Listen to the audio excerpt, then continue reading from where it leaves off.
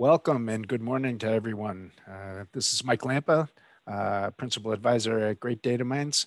Thank you for joining us for today's topic, which we're quite excited to be chatting about, the people analytics.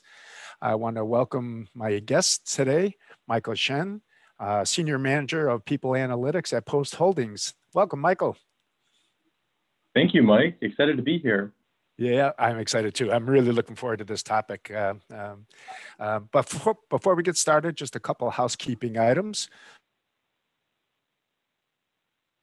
We definitely encourage collaboration and networking between the attendees. So please feel free to post your thoughts and observations or questions of Michael in the chat window, and we'll keep an eye on those questions and make sure we discuss them before the session is over. We are recording today, so be forewarned on what you do say. Just kidding.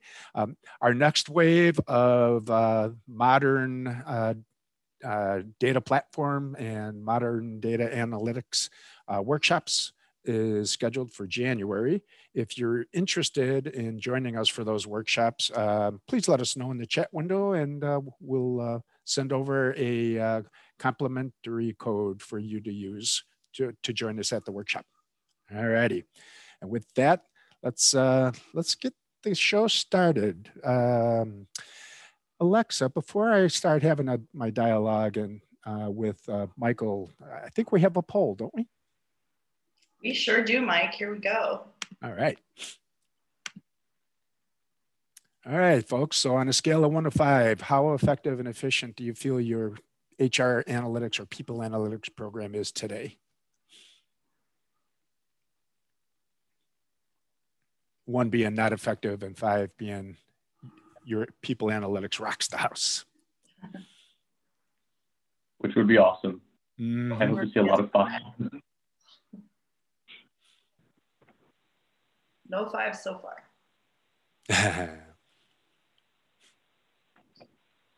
Hopefully we can help you with that. All right.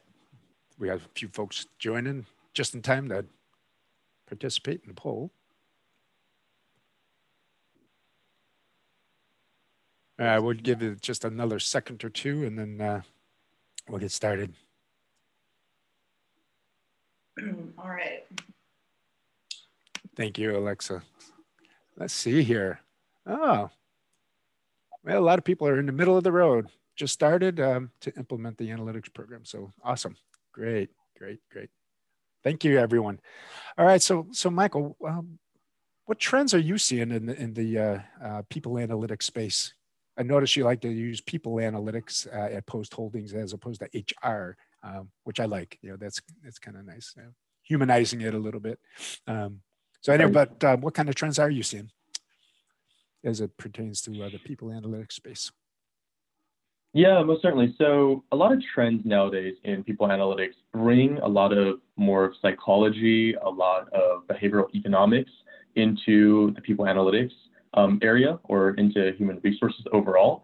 They're really looking at how do we best have our workforce perform at its best, right? So by bringing in things like IO psychologists, nowadays you'll see a lot of people with PhDs in IO psych on people analytics teams as part of a COE. I've seen a lot of more like behavioral economics people, I guess, on people analytics teams as well. Really understanding how can we, best, like I said, have our workforce perform at its best, right? But also, you see a lot of kind of the typical machine learning, a lot of the artificial intelligence, statistics, things of that nature as well in people analytics. So it's really evolved from, I would say historically, it probably started around workforce planning, staffing, right? That's how we got things like the DuPont schedule into place, pulling stuff from operations, and then moving on to things where you bring in like A/B testing and things of that nature, which is more of a marketing concept or idea.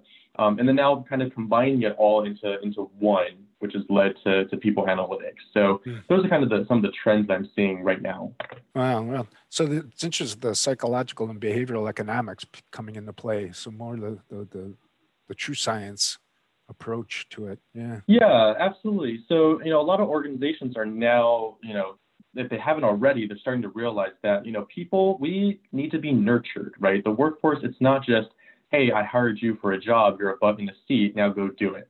There's a lot of science and a lot of research going into place that talk about how can we nurture the workforce so that it's performing at its best. Obviously, if you take a look at any company's GL, salaries make up probably arguably the largest cost to an organization. So how do we get the best ROI on our investments in our workforce?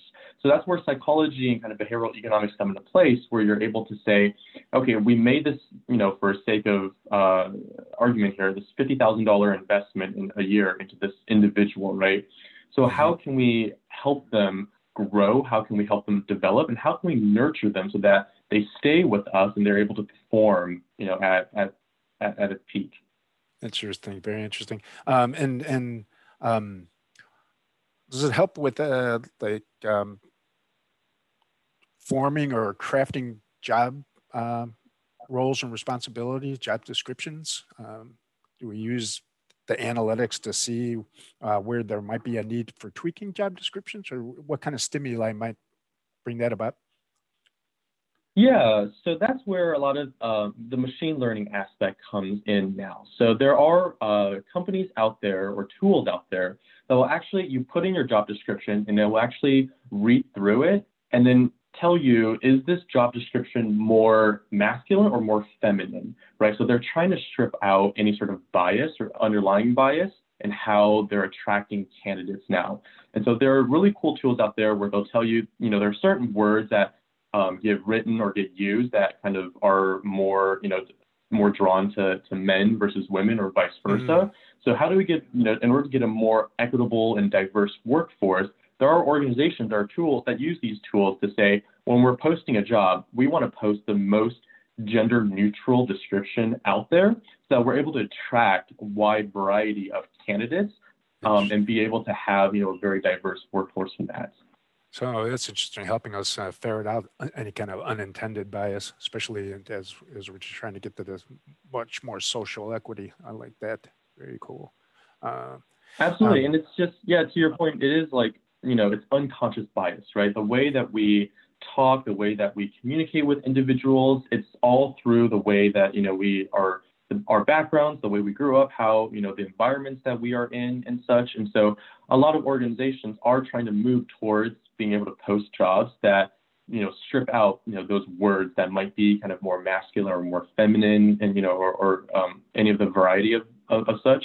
And so, analytics really comes into play where you're able to objectively kind of just take a look at the data or the words on a job description and be able to say, we ran it through, this tool, and through machine learning, these are the words that are more feminine or masculine. Let's try to find more gender neutral words to replace them so we can attract, more diverse candidates. Very cool. Cool. So feels like there's a good number of KPIs that we can use around as a leader to grow and mature my organization in a desired direction. What are some of the most valuable key performance indicators that a leader would need from your perspective? Sure, absolutely. Number one, that this is a request I get asked all the time, is turnover. What are, our attrition rates by gender, by race and ethnicity, at a particular plant location, overall, anything of that nature. I get asked turnover, so I can't even tell you how many times I get asked turnover, to be honest with you. And that's the number one kind of metric that I've seen a lot of leaders and a lot of organizations focus on. Because when we take a look at turnover, essentially it's, people leaving the organization. So they're leaving for one reason or another. And so a lot of organizations, they're wanting to figure out, why are people leaving and how can we help them stay or make them stay at an organization? Because when you hire somebody and you put in the effort to recruit, there's a lot of cost that goes into that. And then when you have an employee at an organization and you're developing them and you're training them, there's also a lot of costs that go into that as well.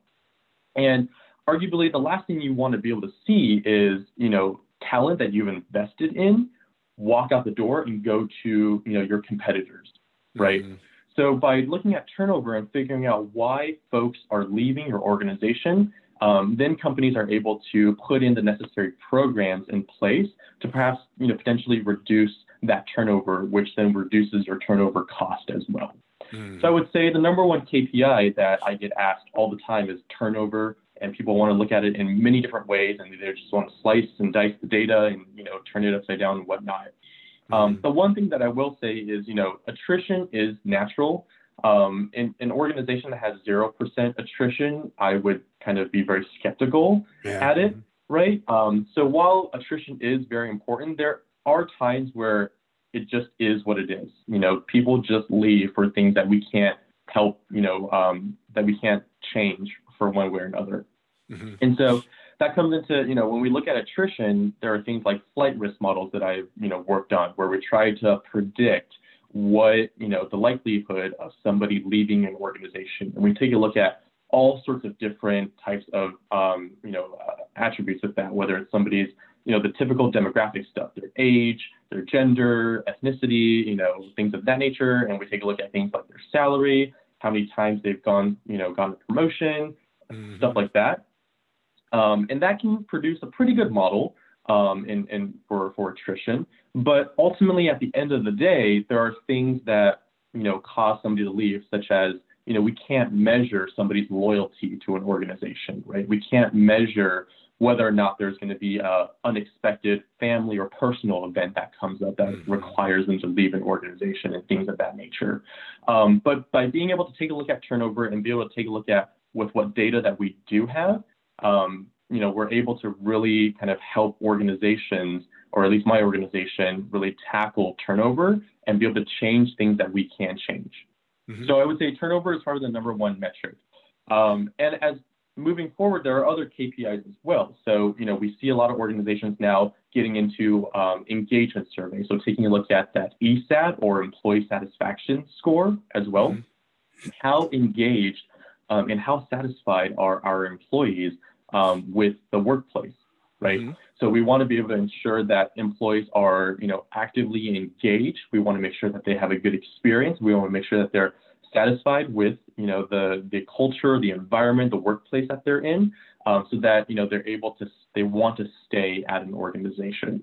So I do see a lot of organizations now doing engagement surveys, measuring those ESAT scores, and being able to show their employees that we're asking you these questions on these surveys because we care. We want to know your opinion, so that we want to be able to figure out what areas are we lacking in so that we can improve upon them, right? A quick question on the ESAT. I'm just curious, because it feels like a derivative of CSAT, customer satisfaction kind of model, which has been giving way to Net Promoter Score. Is anybody doing like a Net Promoter Score from an employee's perspective? Yeah, so I think the Net Promoter Score in a people or HR perspective is, how likely are you going to promote the workplace to, people that don't work here? How likely are you recommending your, current manager or the company to other people? And I think you bring up such a great point. A lot of concepts, a lot of projects, a lot of themes that develop in people analytics actually come from, the marketing side, right? So at an organization, you take a look at the marketing department and the retention department, they're focused on their customers, which is the external base. And HR, our customers are our employees. So a lot of the concepts, a lot of the surveys, a lot of the things that happen in like marketing or retention can directly be applied in human resources, because all you have to do is switch the word customer for employee, and it's basically the same playing field for that. Yeah. And back on the turnover, excuse me. Is there any kind of target attrition rates by industry that are published that companies can use as a guide for whether they're trending above or below industry targets? Yeah, so I would say there's I'm not sure if there's a target turnover percentage by industry, but there's a lot of surveys out there. I know like Towers Watson, Mercer, Radford, they all have there's a lot of surveying companies that have surveys on what kind of average turnover is by organization, by industry, things of that nature. When all else fails, my kind of go-to is the Bureau of Labor Statistics. Number one, it's free. And number two, they break it down to, a good number of different, industries that you can kind of benchmark yourself against nationwide. Interesting. Cool. Thank you. So sorry to interrupt, so we got attrition and ESAT or ENPS. Right. Any other kind of key metrics?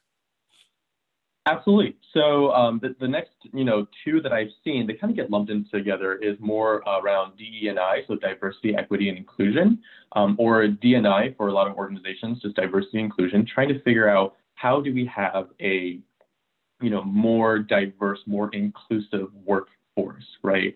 And so if I recall correctly, there was a short, small, mini scandal where I believe an executive at a large financial institution said that we don't have diversity at our organization because that's just not the pool that people that we can pull from, right? And so so now a lot of organizations are focused on diversity and inclusion because they want to be able to have a more diverse workforce. They want to keep those KPIs. They want to take a look at the ratio of men and women and those who don't choose to disclose that their gender. They want to be able to take a look at those that breaking down by race and ethnicity, but not just at an enterprise level. They want to take a look at it kind of by level, down at the individual contributor level, up to manager, directors, VPs, boards, things of that nature. And so what goes hand in hand with that would be, taking a look at our hiring channels, and also taking a look at the KPIs associated with, where are we getting a majority of our candidates from? Are we pulling candidates from one particular channel? And do they have a certain, particular attribute in terms of D&I in that channel? Or are we diversifying our hiring sources and tapping into kind of that unknown talent from other hiring channels as well?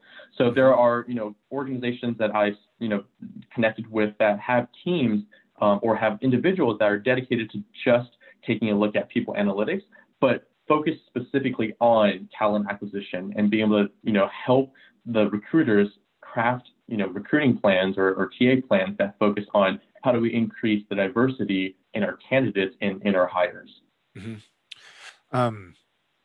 So with some of these KPIs, what kind of insights are we generating for management and leadership and even the individual contributor around career development or, or even, implication on job descriptions, back to that question earlier, to get people on certain paths based on propensity of performance or whatnot? You feel for the kinds of insights you would deliver to me as a leader. Absolutely. So that actually, leads to the next KPI that I see organizations focused on is around things like succession planning. Taking a look at how, what percentage of our workforce are currently on succession plans, and then taking a look at the diversity breakdown of those. And then also taking a look at, for folks that were on succession plans, how many of those roles did we fill externally, right? When there was a ready now successor or a ready in 1 to 2 year, successor, and why did we fill it externally? Because if I was on a succession plan and the organization is telling me that you're ready now, when the role opens up, like we're going to slot you right in and you're going to be a great fit for it, and that's what we're developing for. But then the role opens up and it gets chosen to be filled externally. Well, I kind of get left in a defeated mood, right? And that's the perception is you talked me up, you hyped me up, and now the opportunity came and you went another direction. So why did you, put all that effort in? Why did I put all that effort into being developed for this succession plan? So, I think leaders really care about, in terms of development, taking a look at things like succession planning, but also taking a look at things of just kind of more, I would say, routine. How many of our employees are utilizing our LMS system? What kind of trainings are they, watching, or what kind of trainings are they taking? What are people asking for that we don't have a training for yet, and that we should probably develop something for them? The cool thing when it comes to learning and development is that there are tools out there where they take a look. It's like a tracker that they install on your browser and basically sees what kind of articles are you reading. Because I know for me, I have LinkedIn open on my computer at work, and every couple hours or so, I'll just go scroll through LinkedIn. I'll see an article from Harvard Business Review that I'll just strikes my interest. I'll read it, right? And so this tool, what it does is that it'll go through and see that I read an HBR article about, let's say, leadership. And so then it goes into the LMS and it actually pulls out leadership, related training that will, that it'll send me and say, hey, recently I saw you read this. We actually have some great training in our LMS that, I think is applicable as well. Mm-hmm. And so I think leaders, when it comes to professional development, care about what are folks asking for, how can we best support them, because they don't want to have training or L&D content out there that aren't being utilized or aren't being used. They want to keep content that's relevant, that's going to be engaging to people, going back to that ESAT score, and that people want to be able to watch and learn from. That triggers a thought in my head too. It seems that being able to see what people are demonstrating an interest in could possibly even influence what kind of curriculum should be in the learning and development arena. Are you seeing those kinds of trends happening? Yeah, so I see a lot of, it's more, a lot of surveying gets done. What kind of training or learning development courses do you want to, be able to have in our LMS? What do you want our L&D department to be able to put out? And it's, as much as it is content, it's also about delivery. So some people really like the in-person sessions. Obviously, that's not happening due to COVID right now, right? Right. Other people, they want to be able to do it on their own time, right? So like, for example, me, I sometimes at night, I'll have Netflix going on in the background, but I'll just have something pulled up on my computer screen that I just kind of read through and that's how I learn and develop and get myself engaged. So as much as it is the content, it's also about kind of the delivery and the format and the medium that the content is being delivered through. And we collect a lot of that through essentially just active surveying of folks, right? Because if we, people don't, the one thing I've realized is folks don't tend to ask for things unless they're being asked of it. So we do actively survey. I prefer actively surveying our population so that we can say, hey, we want to know, and this is your opportunity to let us know what can we do from learning development to help best support you. So do you send your survey questions through that bias machine learning module to make sure that we don't have an unintended bias in our surveys? Not yet, but there's nowadays, it's funny that you say that because I have seen so many tools out there. If I can think of something, I guarantee you there's a startup that's already working on it. And it's really, really cool to be able to see kind of that cutting edge technology where folks, these startups are doing some really, really cool stuff. So not yet, but hopefully someday we'll get there. What about, you talked a little bit about the turnover and attrition and whatnot. And you mentioned about, getting the right investment in getting the right return on the investment that you make in your people. What are some of the techniques or sources for really getting a good unbiased opinion or view of somebody's productivity? How do I get to this objective measure of return? Yeah, so productivity is actually a really funky thing to try and measure, right? So there are ways where I've seen people try to measure productivity by how long somebody stays online, right? On how long somebody is active on Teams or how many emails somebody sends, and things of that nature. For me, I would say productivity is really about how, what kind of deliverables are, the teams delivering or is an individual delivering, right? And then this goes into a little bit about kind of management styles, but we're not going to get at that. But it's really about, for me, productivity is if the team or the individual is delivering what, they're delivering, then metrics such as how long were they online for during the day become moot, right? Some people work better at night, other people work better early in the morning, things of that, everyone has a different working style. So for me, when I measure productivity, I really like to be able to see, can we measure what results people are gaining, right? If operations said that they're going to reduce their, runtime, I'm making things up, by 3%, and if they were able to do that, then they were productive, right? If finance is able to, do more, I don't know what, process more invoices or whatnot, right? Like that to me is a measure of productivity, not, how long somebody stays online or how long somebody's active on Teams or anything of that sort. Yeah. Mm-hmm. So where's the where does HR or analytics, where's the line where does the HR group or department do the analytics on behalf of the leaders and the managers of the people and then turns it over? Or do you is it a more collaborative model, or do you see all sorts of different approaches around where the people analytics actually happens? Yeah, so for me, I very much make it very collaborative, because if a certain department comes to my team and says, hey, we want to do an attrition model, for example, right? What we see the data, we see numbers, we see values.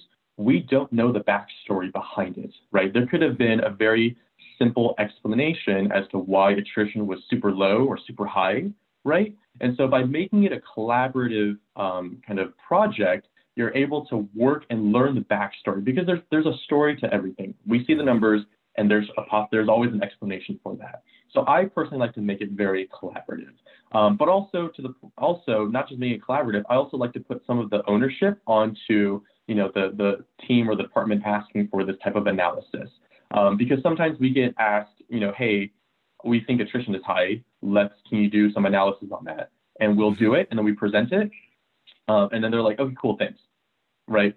So then it's kind of just ending. And then we were like, well, we'd like to make this a collaborative effort. We'd like to, go back and forth, we want to be able to deliver you a product or a result that is meaningful to you and that you're actually going to use and you're going to own as well. Mm-hmm. So for me, I like to make it very collaborative in that nature. Mm-hmm. Anyway, and we just got a question in from Paul, similar to productivity. He's had experience where teams ask about other kind of tricky to measure concepts, like how do we measure effectiveness, or how do we measure how quickly an individual or a team acquires knowledge and learns? Have you seen any good approaches around that kind of request? Yeah, so a lot of times one of the things that we try to measure in talent acquisition and then also in learning and development is, time to productivity. Essentially, that's the measurement, because you have things in TA that's like time to fill, time to hire, how long does it take to get a button in a seat, and then from there, how long does it take for the individual to get ramped up that they're producing, at capacity or whatnot. Mm-hmm. And so that really, the only way that I've seen it done is you survey the manager, because the manager, is the one that is able to determine, yes, Johnny, for example, is, he's performing at exactly, what he's supposed to be doing. And he's productive and things of that nature. So, just like we have things like 30-day surveys, 90-day surveys that we send out to the employee, how was your first 30 days? How was your first 90 days? I also am a firm believer that we should also be sending those out to managers as well, right? How were the first 30 days of Johnny or Susan's, time here at Acme Corporation? How were the first 90 days? Are they performing up to speed? If not, is there something that we can do from L&D that can help them, get ramped up to speed? Or is it possible that we just made a bad hire as well? That is a possibility, unfortunate, but it is a possibility, right? Mm-hmm. So for measuring things like time to productivity, I would suggest, if you don't have it, go to your L&D department and say, hey, let's start sending these surveys to hiring managers. You just hired a new person. Let's see how that's going. Mm-hmm. How about mashing up? I mean, depending on the job role and job functions. So maybe a salesperson, salesperson is supposed to sell. So do you see examples where by people, depending on the system be used, so let's say it's a CRM, can I get in there and measure how many outbound calls a sales rep's making and conversion ratio of those calls into deals and things of that sort? And then tying it together with the survey information that you just shared, which gives me some qualitative insight. approaches to take business transaction data if I can account it to an individual so that I can look at some of the quantitative measures and bring those together. Have you seen examples like that? So I haven't. I have not been able to work with kind of the what I would call like the call center like environment, or the that population where we can measure how many calls are being made, how many deals are being signed, things of that nature. But I can see a use case for that as well, where we're tying together, hey, this person is making this many calls, and per hour and whatnot, and this is what the average is if they're above or below that, and then taking a look at this is how many deals that they're signing and whatnot, which in and of itself, working in an outbound or inbound call center, it actually takes a lot of skill, right? So just the other night, actually, I got a call at like 8 o'clock at night from Spectrum. They, provide my internet here, and they were trying to sell me, I think, TV service as well. And for me, I was just like, no, thanks. I have Netflix, I have Hulu, like I'm fine. But the person on the other line, I do commend that person because they were very, well-spoken. They were able to, try and find reasons to try and keep me on the phone longer, right? And try to really try to seal the deal for me. And they were like offering free trials and whatnot. So it's really an art and a science that goes behind, kind of those kind of roles.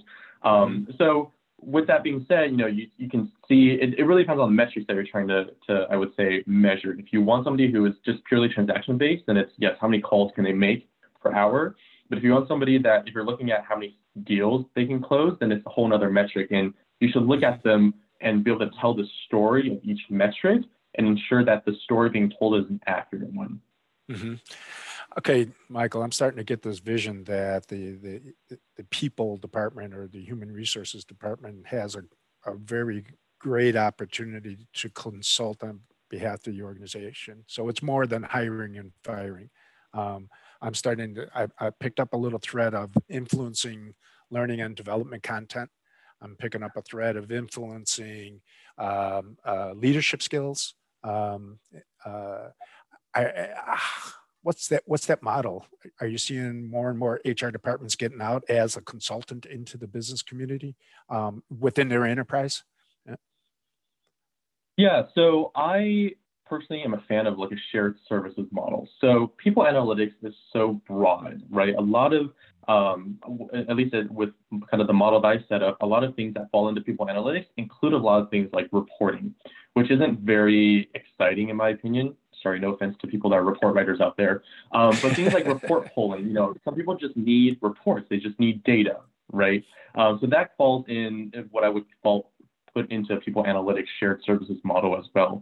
But for more of the, the consultative type of individuals or projects and whatnot, that's still, I kind of established like a COE almost, where you might have an individual that is dedicated to just learning and development projects. So they partner with L&D, who then partners with, their client group and, work on projects of that nature, right? Or somebody that works specifically with talent acquisition, or somebody that works specifically on D&I. So that's kind of the model that I would have set up, is just kind of that shared services, but also have individuals that kind of specialize in these areas, benefits, comp, L&D, whatever, so that they're able to really just go work with those specific departments, like the comp department, and then work on those related analytics projects that come from that. Yeah, thank you. I just had another question queued up in my head. It was like, what about consultation from a compensation management standpoint, right? Which kind of starts to drive us back to the career development, career planning, job descriptions, comp management. I mean, how often are you guys, should an HR group on behalf of the business be sensing the pulse and the rhythms in the industries that they're competing within? I'm sorry, you cut out. All I heard was about the industry that they're in. How often should the HR department be sensing the market rhythms in the industries they're in and making recommendations or providing some insight from external perspective back to the leadership and management? Should it be a weekly I would thing? say, I would say that's really dependent on the organization and the culture of the organization.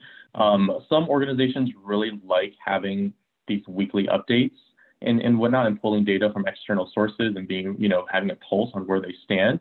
Others are more, less frequent. They like to have it on a monthly or quarterly basis. So I really think it depends on the organization and how competitive that organization wants to be in the market. And so there's, for things like compensation, really, they're kind of the OG, if you will, when it comes to analytics, because they work with numbers the most, right? But things like learning and development and of that nature, I would say it really kind of depends on the organization. There's not a right or wrong or one size fits all approach to that. Okay, cool. So you got some recommendations around modern approaches? You started Absolutely. Actually getting into it a little bit. Let's keep going down that thread a little bit. Yeah, so I would say for modern approaches, if you don't already have a people analytics department, start off very, very, very simple, right? Everybody has Excel on their computers. That is also the original, the OG here of tools to use. Start with things like calculating turnover, right? And then from there, go into more detail, taking a look at like, okay, what are the top 5 reasons why folks are leaving? Do we have, seasonality in our turnovers that we can better prepare for, staffing plans if we need to, things of that nature. So start with Excel. And then, as you get more sophisticated, you might decide that, I want to spin up a data warehouse or a data lake, or some sort of repository. Oftentimes I use the word, data warehouse or data lake to, kind of my HR colleagues, and they get this kind of look of like, oh my gosh, that seems super fancy, right? It really is. We use, you and I use the word data warehouse, data lake, because we work in the data world, right? But in the simplest terms, it really is just a repository of data, someplace where we can just keep data, keep history, so that we can go back and revisit it. So I would say, something along those lines. But then obviously, as you, start getting that repository going and whatnot, you need to think about okay, data quality, right? So I'm a firm believer, and I preach garbage in, garbage out. If we have bad data, you're going to have bad analysis, and, it's not going to be pretty, right? So as you're thinking about getting data into this repository, you're going to think about, maybe do I need an ETL tool or extract, transfer, and load tool? Some of the ones that come to mind are like Alteryx, Informatica, things of that nature. And then once you get the data in and you're pulling the reports and whatnot, you're thinking, how is there a better way to show this information? Because there's only so much real estate on a screen, right? So is there a more effective way of showing this information and tell the story behind it? And then that's where you think, okay, maybe I need a visualization tool, right? Tableau, Qlik, Power BI, things of that sort. And so those are some of the kind of the modern tools, I would say, and the approach that I would take to establishing like a people analytics function at your organization. Okay, and I offered up a little bit earlier, your experience around the mashing up of business transaction data with some people data.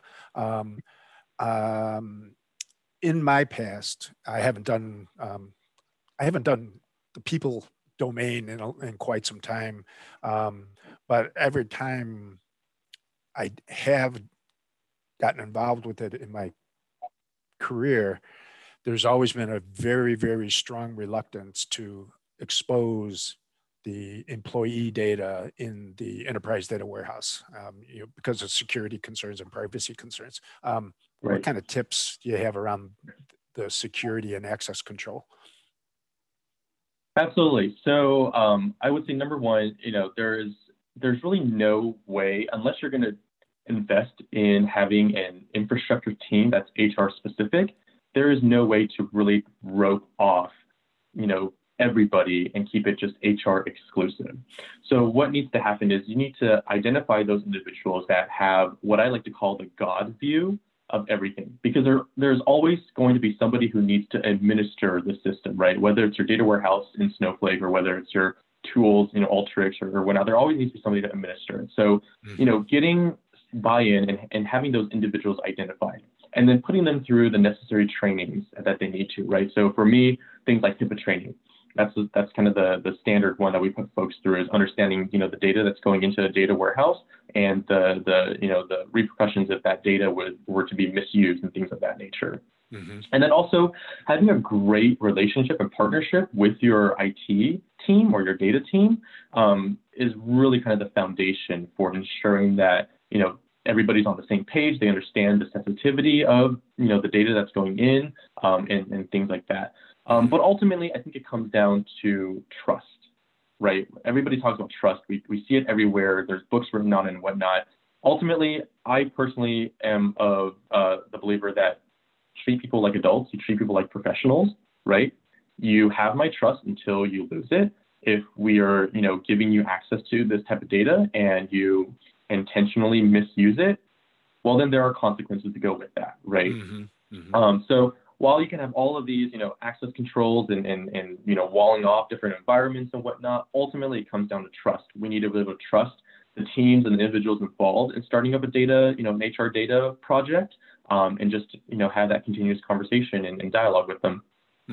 Yeah, very, very interesting. And if I wanted to mash up the business transaction data with my HR data, would you recommend bring the business transaction data to the HR environment that has a little bit more control around it, or have a controlled area within the enterprise data warehouse that only selected people can see the HR data?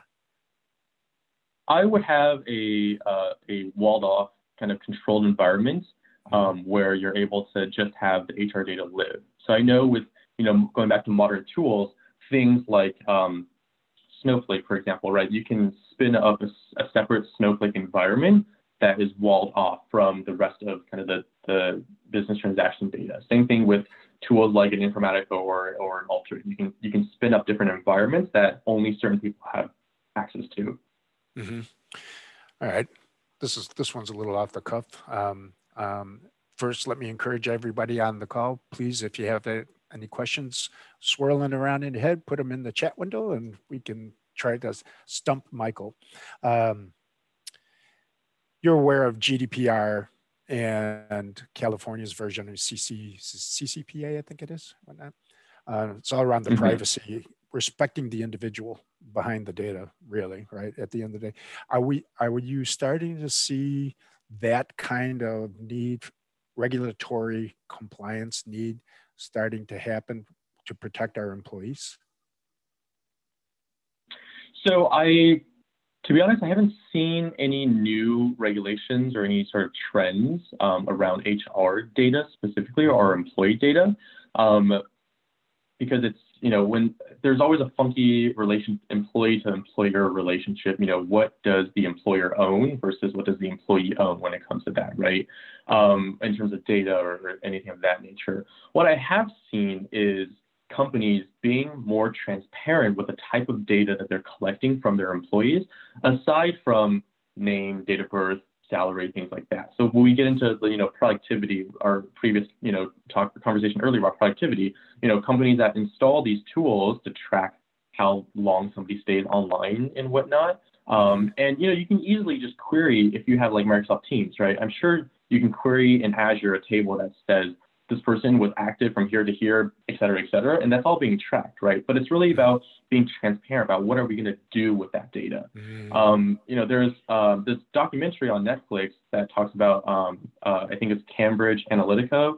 I'm probably butchering the name here, which is that whole thing about Facebook and the election and things of that nature. Yep. If you really think about it, what they did for the election and the data that they collected on Facebook users and whatnot, in a way, it's scary, but we can do the exact same thing or very close to the same thing here in People Analytics as well. So I think what's really important is not so much like the data that you're collecting or how you're storing it or things like that. It's really about being transparent about how we're using the data and what are we using it for and why are we using it, and things like that, and being transparent with that. Yeah, that sounds like more awareness around data ethics, right? Yeah. Right. I recently came across I don't know how many principles it was, but the very first one was respect the individual behind the data was the first ethic. Yeah, right. Yeah, very cool. Well, that's awesome. I think we have one more poll, Alexis. Could we throw that up? We sure can.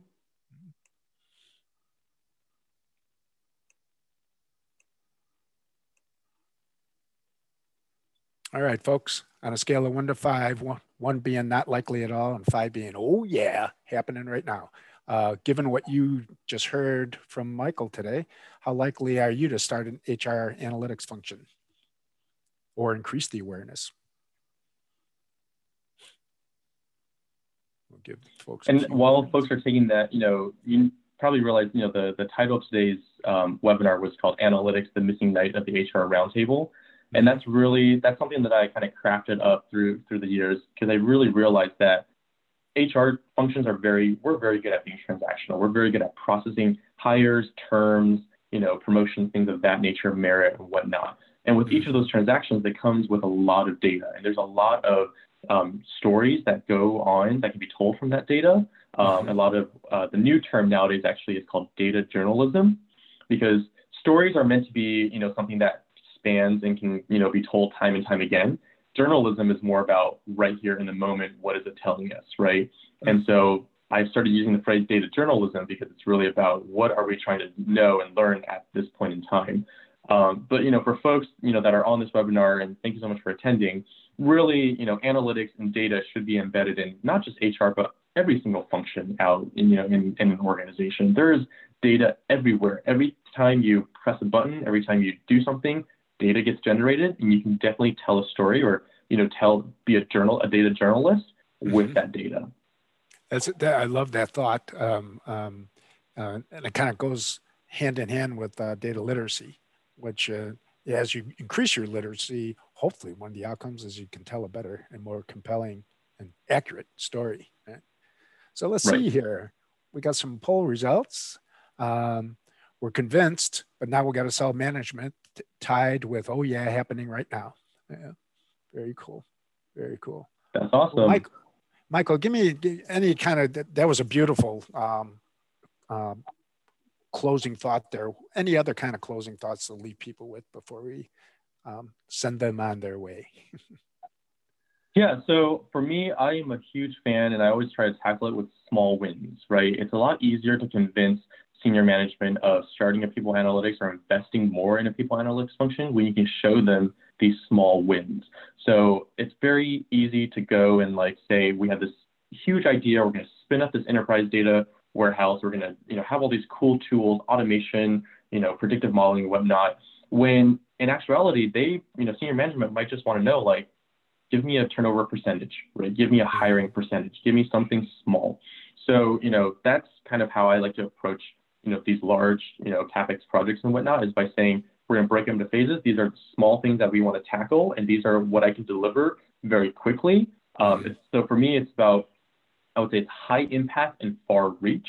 So what things have high impact that, also kind of the audience is also really wide for that as well and can have a far reach.